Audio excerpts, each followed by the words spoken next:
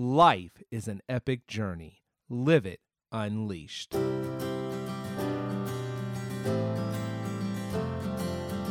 Hey guys, Jeremy here.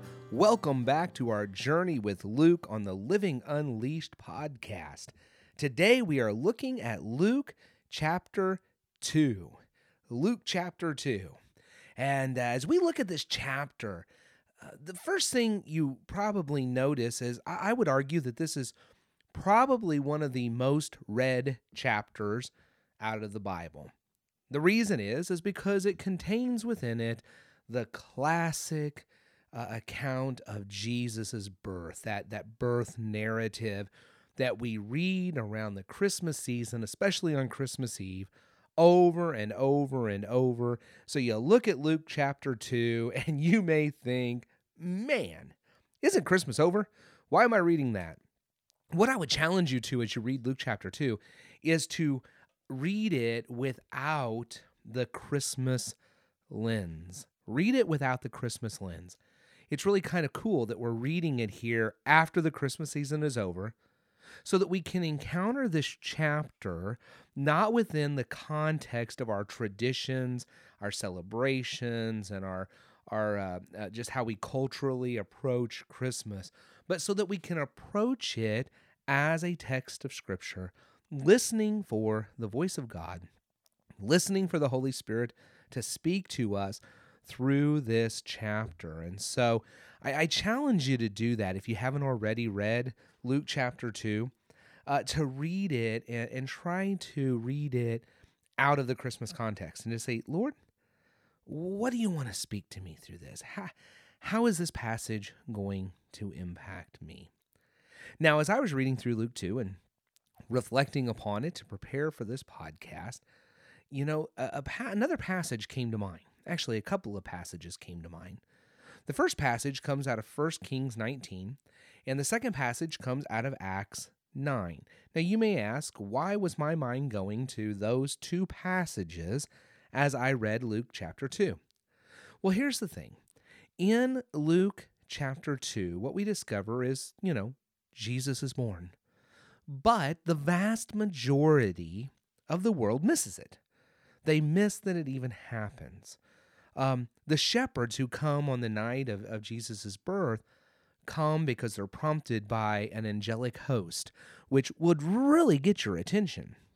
But there are two people in this narrative that really jump off the page at me. Those two people are Simeon and Anna. Now, Simeon and Anna both encounter Mary and Joseph and Jesus when Mary and Joseph bring Jesus to the temple to have him dedicated. Now, when they arrive, Simeon recognizes. Now, I want you to think about that for just a second. He recognizes Jesus as the Messiah, the one whom God has sent. Now, you may ask yourself why. Mary and Joseph left the place they were staying. They traveled through the streets of Jerusalem carrying Jesus. They traveled into the temple, which would have been a crowded place. They encountered people. They encountered temple officials. They encountered priests and all these folks. No one, at least it's not recorded, that anyone else takes any special notice of Mary, Joseph, and Jesus except Simeon and then Anna. And those are the only two. So what do we find out about these two people? Well, we find out about these two people that they were passionate about God. We can't get into both of their situations, but just to say that they were passionate about God, they were seeking God, and they heard this whisper from the Holy Spirit. Now, it doesn't say whisper, but I'm just saying they got this prompting. They got this promise. So back to the other two passages. See, I have used it as an example before that sometimes God has to hit me over the head with a 2x4 to get my attention. And it's true. And if I had more than a 10-minute podcast, I could share you a couple of stories with you from my own life about how God has really had to get my attention. But when we go to 1 Kings, we find this account with Elijah. Now, Elijah experiences the presence of God and gets to see his glory. But if you recall that account, and if you don't, just go back to 1 Kings 19 and take a look at it. But there was fire, there was massive wind, and there was an earthquake. And it says in all three of those, God wasn't in any of those. But then there was a gentle whisper, a still small voice. God was in that, this gentle whisper. Now, I share this with you because I think sometimes we look for the grand for God to talk to us. We look for the grand that God's going to give us this blinding light, this big example, this big arrow road sign to tell us what to do or to lead us or to guide us.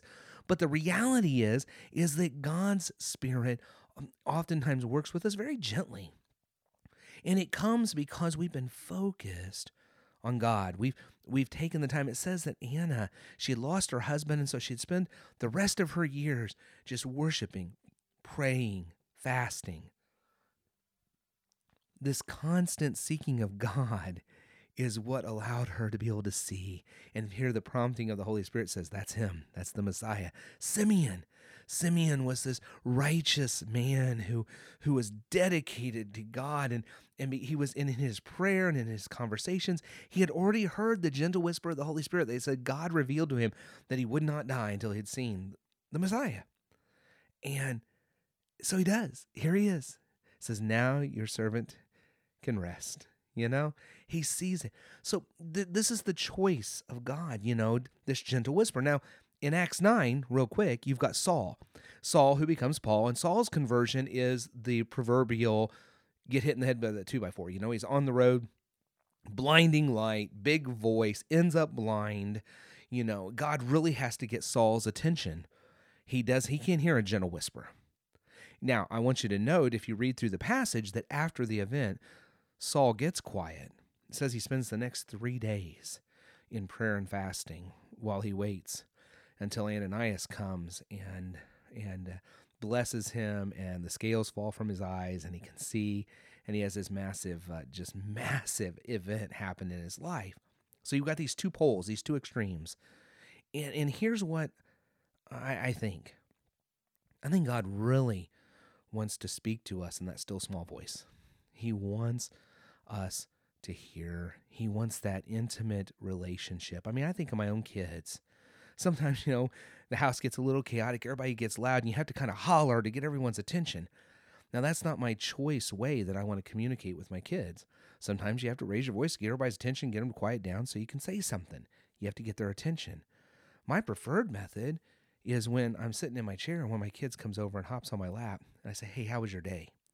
And they start telling me what they did. They went out jumping on the trampoline, or they helped mom bake cookies, or whatever, and that they get to, that's the way I want it. I don't want to have to holler to get everybody's attention. I don't want to have it have to be that big. I want that intimate moment in communication. And see, I think that's what God wants with us. God doesn't want to have to hit us over the head with a 2x4. God's not seeking to have to get our attention in that kind of a way. He wants to talk to us in that gentle whisper. And I look at Simeon and I look at Anna, and I see how they were, because they had spent time with God and the Holy Spirit, they were able to hear this prompting of the Spirit, this still small voice to say, that's him, that's the Messiah. That's right there. You want to see that, guys? That's him. I want that. I want that in my own life with God. I'm the first to confess I've made God have to really grab my attention because I was too busy. I was too distracted. But that's not what I want. I want to be chasing after God with such a passion, such intensity, that God can whisper to me and I can hear. And that's what I want for you. I want you to have that kind of relationship with God.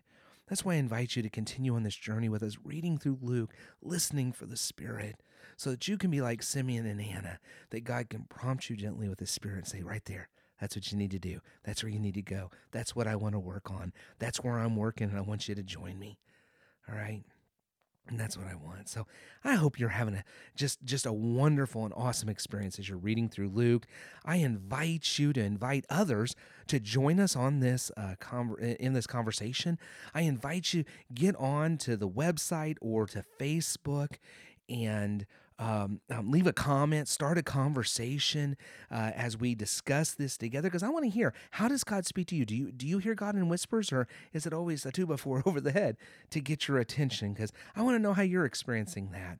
If you don't have the free guide yet, I invite you, the free guide, the Journey with Luke guide, I invite you to go to the website, click on the button there, get signed up. You'll get emails updating you on all the new information coming out, all the new podcasts and YouTube videos, as well as the other opportunities to go deeper with God as we intentionally shape our lives to seek Him.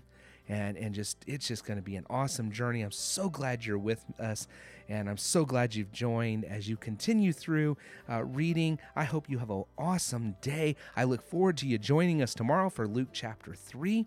And as you go through the rest of your day, may you keep on living unleashed.